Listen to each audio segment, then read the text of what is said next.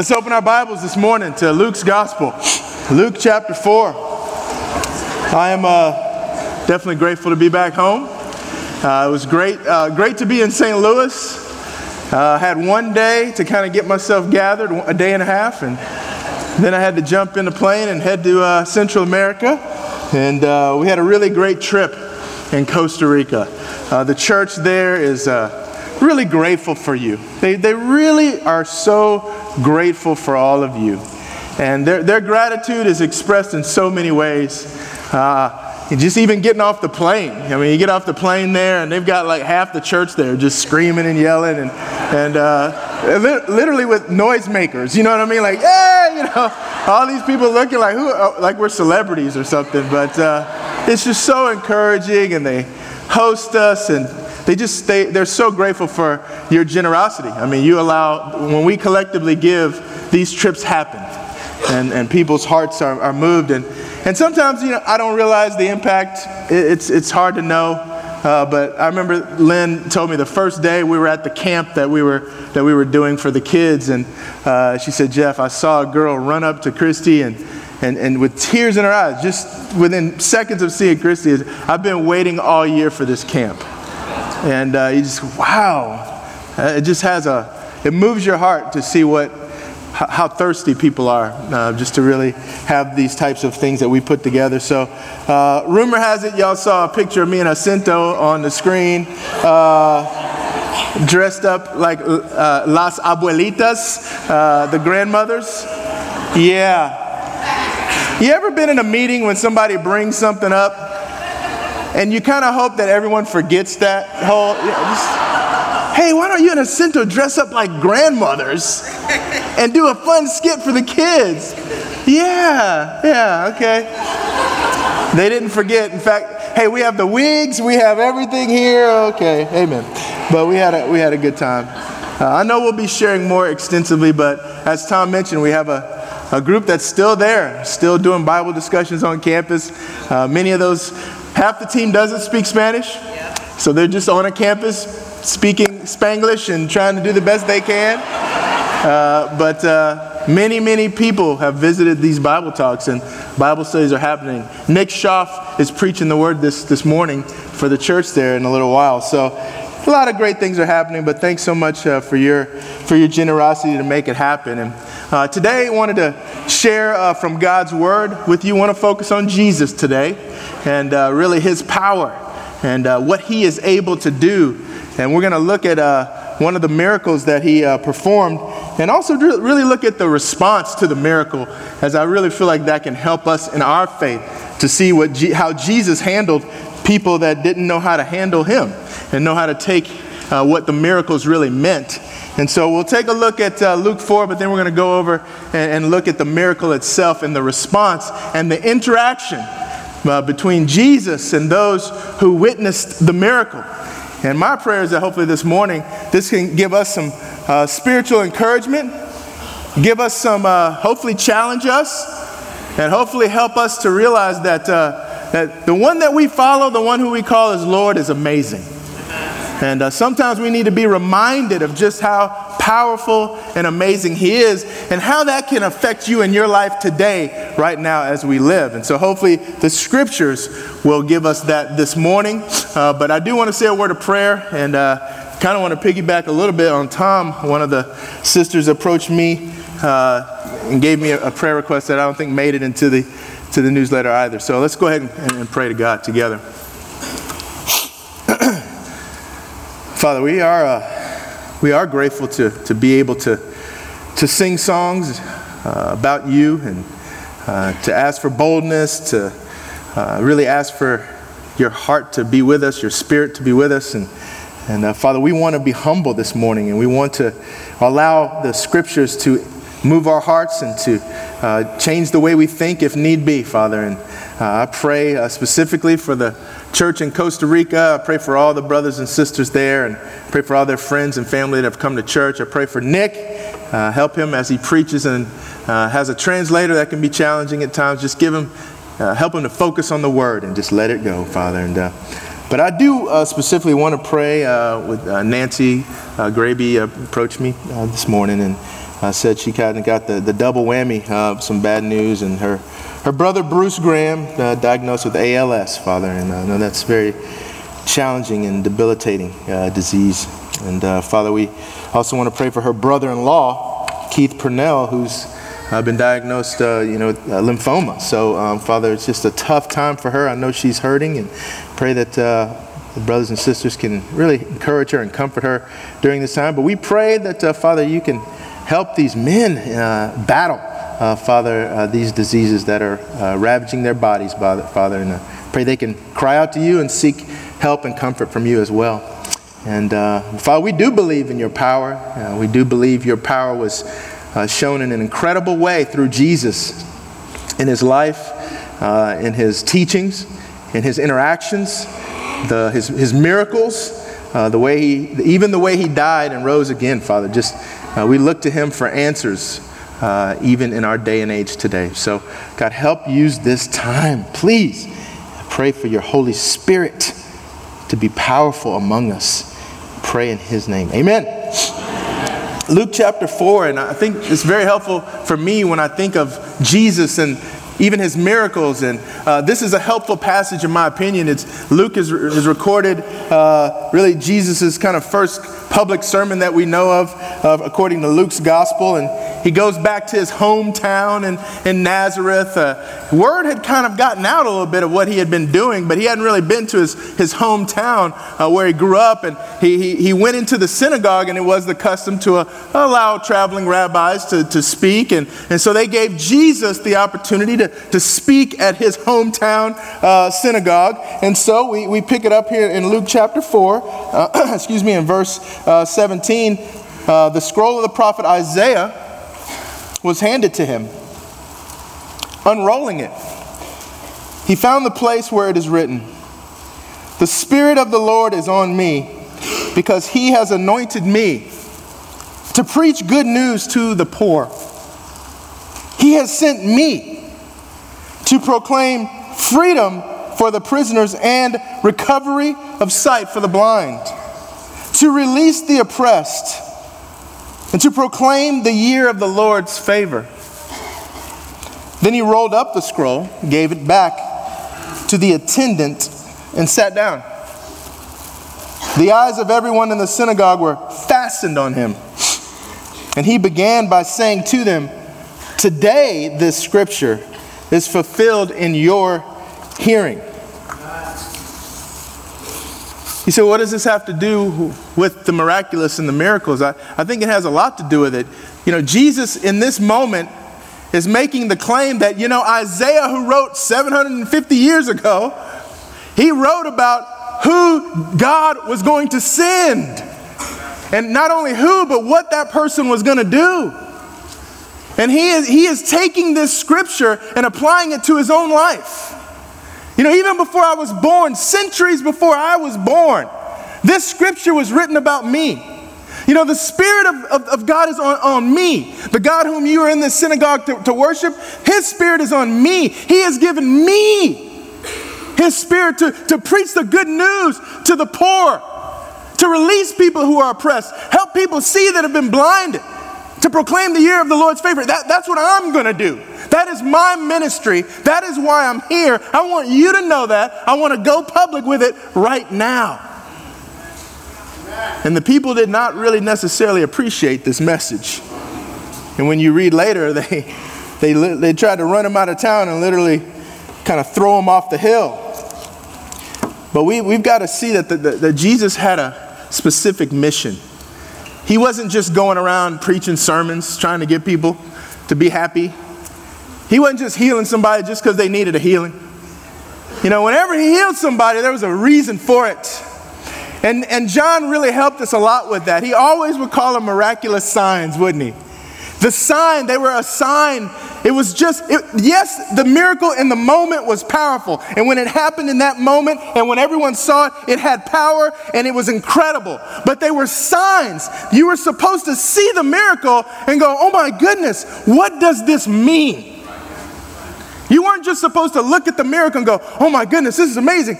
Jesus, you're amazing. Can you come to my house and do it too?" And, you weren't just supposed to do that. You're supposed to go, "Wow, this is amazing. what does this mean? What can this mean?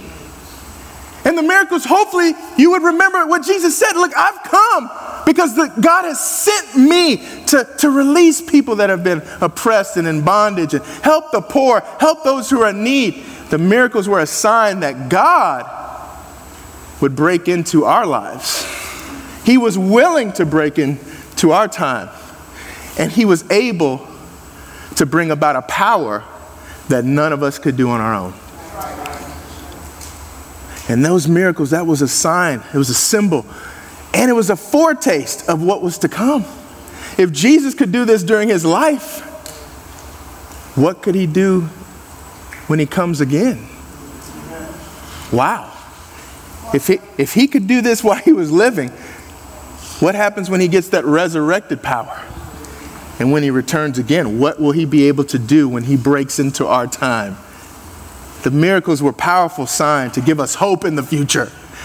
Jesus could do it. He always came through. And he's going to come through again. And those are what the miracles really should point us to. And so I want to look at a miracle together in Luke chapter 11. I've read this a few times, and it just, every time I said, I think I'm going to share it.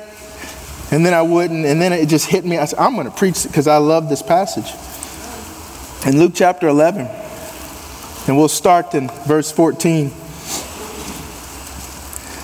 It says, Jesus was driving out a demon that was mute. And when the demon left the man who had been mute, spoke, and the crowd was amazed.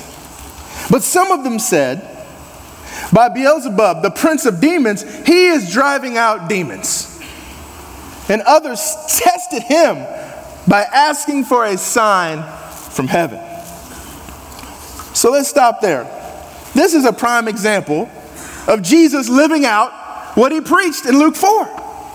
This is what he came to do. Here's a man that's been taken over by a demon. And the demon has constricted his ability to speak. He can't even speak. And the scripture says he's a man. We don't know when this happened. It could have been when he was younger. I don't know. Maybe this is year after year. He couldn't speak. It wasn't that his mind wasn't able to tell his vocal cords to produce words. That wasn't his problem. His problem was that he had a demonic possession within him that wouldn't allow him to. He was in bondage. He was not free. And so Jesus drives out the demon. The man speaks. People are amazed. Oh my goodness, this is amazing. However, some people weren't amazed. You know, this should have been universally praised. Come on, people. I mean, do you know what I'm saying? This was a no-brainer right here. This should have been easy. I mean, everybody, this should, unquestionable. Wow, this is amazing. Jesus, wow, you know what? I may not like the way you dress and all that, where you from, but I can't deny it. That's amazing. I mean, that's what should have happened. But no, it wasn't what happened. You know, don't you just wish you could see Jesus in the flesh doing these types of things? Man, I wish I could. I wish I could see him perform these miracles. But you know what? His time to do that has passed. He is at the right hand of the Father. He's waiting to come back. But guess what? He left us his spirit, and he left you and me here to do even greater things, right? Amen to that? So we may not see Jesus in the flesh walking around, but all of us can bring a little bit of Jesus into the world that we're around. And hopefully amaze people. Now, we may not be able to help somebody that can't speak again. We may not be able to do that. But you know, we can help people. And we can help a miracle of sorts happen in their lives. We got to still believe that can happen. You know what? But here's the deal. Some of these guys are saying, oh, you know what? That's not true. And somebody even had the audacity to say that by Beelzebub, the prince of demons, he is driving out demons. And then somebody tested him asking for a sign from heaven. That's what you just go, what in the world? I'm not even going to deal with that one today. You know what I mean? Jesus even took a while to deal with that one. Now, that's ridiculous. But I do want to focus on this first one for a second. Beelzebub. Your study Bible might have a note, oh, the Lord of the Flies. That's what it kind of means. But a couple of the places that I was looking at actually said that the Lord of the Flies was more something that the Jews would say about this God of the Philistines.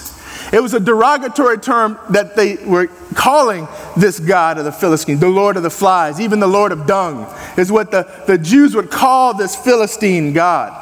But to the Philistine, if you were a Philistine worshiping this God, the name meant the Lord of the lofty place, the Lord of the high dwelling. That's what they would call Beelzebub. But these Jews are like, you know what? By the prince of demons, you are driving out demons. What's their argument? Well, since you're obviously not with God, then you must be with the enemy. And your ability to drive out demons, since it doesn't come from God, it obviously comes from this pagan God. And you're in league with the demons, and that's how you're casting them out. So on verse 17, Jesus knew their thoughts. I love that that's just awesome. That's kind of scary, but it's awesome. If you were standing near Jesus, I know you know what I'm thinking. Man, okay, amen. Jesus knew their thoughts.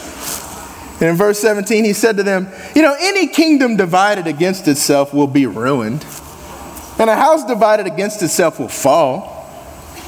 If Satan is divided against himself, how can his kingdom stand? And I'm saying this because you're claiming that I drive out demons by Beelzebub. Jesus is basically saying that's the dumbest thing I've ever heard. Usually you guys will come out with a lawyer or somebody, give me something good, but this is ridiculous. If I'm in the league with demons, why in the world would I want to get rid of the demons? It makes no sense. If I'm dealing with Satan, if I'm dealing with him, and here's a guy who some of his demons have taken over. They possessed this guy. They've triumphed over his life. They got him in bondage. They are winning the game with this guy. Why in the world, if I'm on their team, am I going to kick them out and reverse the effects of what they've done? It's a stupid argument. He didn't say it that way, but I think he was. It's stupid. Satan's not going to drive himself out. That would mean his kingdom's falling. He wouldn't do that. I appreciate Jesus. He wouldn't let it stop there. Appreciate him in verse 19. Then he goes, oh, wait a minute. So, now if I'm driving out demons by Beelzebub, then who do your followers drive their demons out by? I appreciate that one, right? Because what are they going to say? If they say, well, our followers drive out demons by Beelzebub, then Jesus would be like, idiot, See? Or if they go, well, by God, our followers drive demons out, then why in the world won't you acknowledge mine then? How come yours are the only people that can drive out demons be from God? He just painted them in a corner. It was great. I love how Jesus does that. You try to think you're so smart to Jesus, and in like 2 sentences, you're just on the floor. You're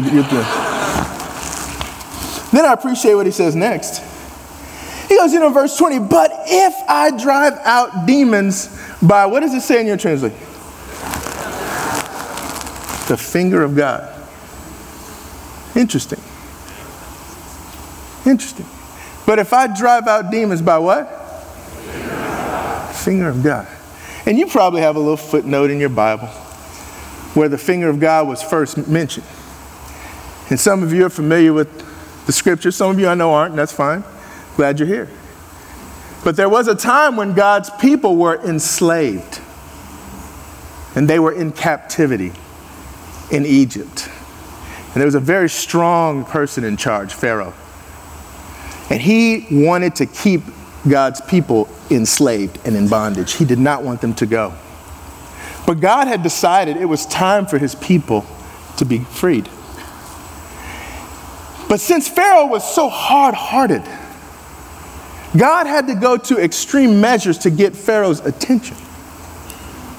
And he sent multiple, what were called plagues, on Egypt to really demonstrate his power over all the Egyptian so-called gods, but to also get Pharaoh's attention. I mean business. I'm here to set my people free, and I've sent Moses and Aaron to do the job. So God sends a couple of plagues, but Pharaoh had some magicians. And the first couple of plagues, guess what? Pharaoh's magicians could kind of replicate it. And so Pharaoh's like, no big deal. But then all of a sudden, God decided to take the sand and turn it into gnats, and there were gnats everywhere. And Pharaoh's magicians could not replicate. They couldn't replicate that miracle. And in Exodus chapter 8, verse 19, it says, since the gnats were on people and animals everywhere, the magician said to Pharaoh, this is the finger of God. But Pharaoh's heart was hard and he wouldn't listen. This is the finger of God. Interesting context for Jesus to bring up the finger of God thing again. Could it be that Jesus is making an allusion here to himself being similar to Moses? Hey, Moses was trying to set God's people free from bondage, and he was trying to use miraculous signs to do it, but there was so much hard-heartedness around him. But at some point, you better acknowledge that this isn't just something people can do. This is from God, the finger of God. Could it be that Jesus brought this back up knowing full well where that was in Scripture? Could it be that Luke 4, he said, look, I have come to set people free. This man that was deaf and mute, I've come to set him free. And this is I am operating not under Satan, but this is the finger of God. God's always been trying to carve out a people for himself and to set them free from bondage. God's been doing that for a long time, people. Open up your Bibles. There's always been opposition to him, and there always will be. Sometimes the battle here and there might be lost, but you better have faith who's going to win ultimately. Amen? Jesus said, if I'm doing these things by the finger of God, then guess what? You better wake up, because that means something. It means that the kingdom of God is on you right now. That the kingdom of God has come upon you. What does that mean? It means a lot of things. But to put it simply, it's the reign of God is here. We don't have to wait for it. It's here right now. Jesus said, where my presence is, I'm the king. I am the king. I'm the Messiah king. I'm the one so where the king is, that's where the kingdom is. So I'm the king. I'm doing this by God's power and not by Satan's power. But I don't think they understood him fully. And I really appreciate this next part. Verse 21, when a strong man, fully armed, guards his own house, his possessions are safe. Who's the strong man? Who's he talking about? Strong man, guarding his house. His possessions are safe. The strong man is Satan. His demons. All right? That's who the strong man is. You ever see the strong man in your life? In your heart? I've seen the strong man in my heart. You know, the strong man, Satan, he's strong. And he's fully armed.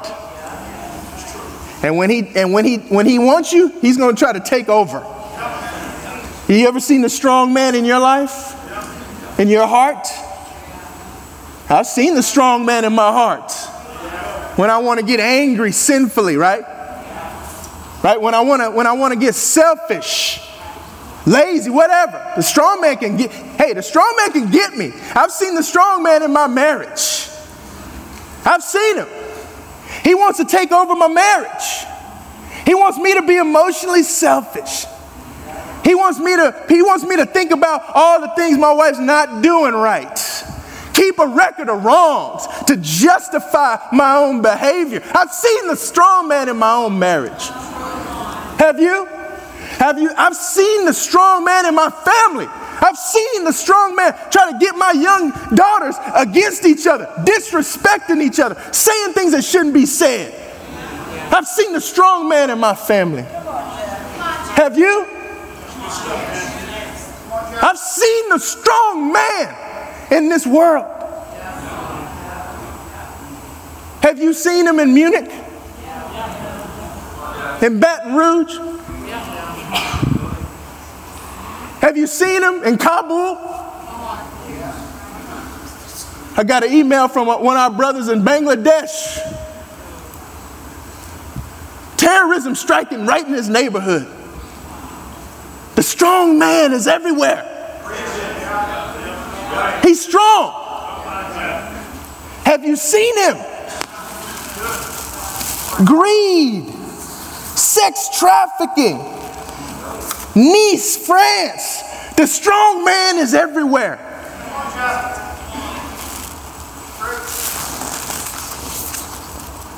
But Jesus said in verse 22, but when someone stronger. You tell me who he's talking about. When someone stronger attacks the strong man.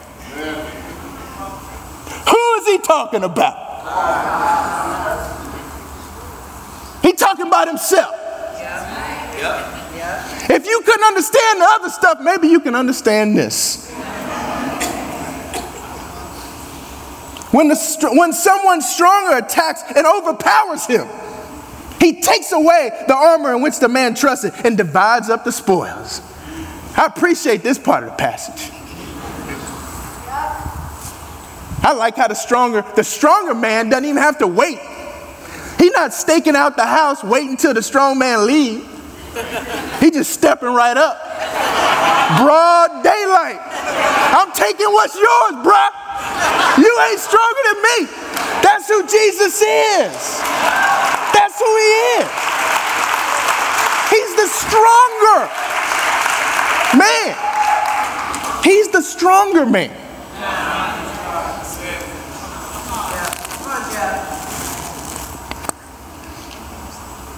But what does this matter in the real world that we live in? Well, I'm trying to tell you, people, open your eyes. There's evil everywhere. But Jesus came to drive that out. He's not in league with it. He's trying to drive it out. And he's stronger. And one day he ultimately will. But until then, we have to deal with this evil that's around us. And the strong man is strong. But my goodness, people, let's attribute the craziness and the evil in this world to the right person. It's not Jesus, it's the strong man. The strong man was the one that went into the church in Charleston. That was the strong man. Same one that was up on the roof in Dallas. That was the strong man. Same person that would be willing to put a bomb around him and walk into a crowded place and blow it up. That's a strong man. We got to know who that is. The spiritual forces of evil in this world. But I think some of us get tripped up. And we stop truly believing in the stronger man.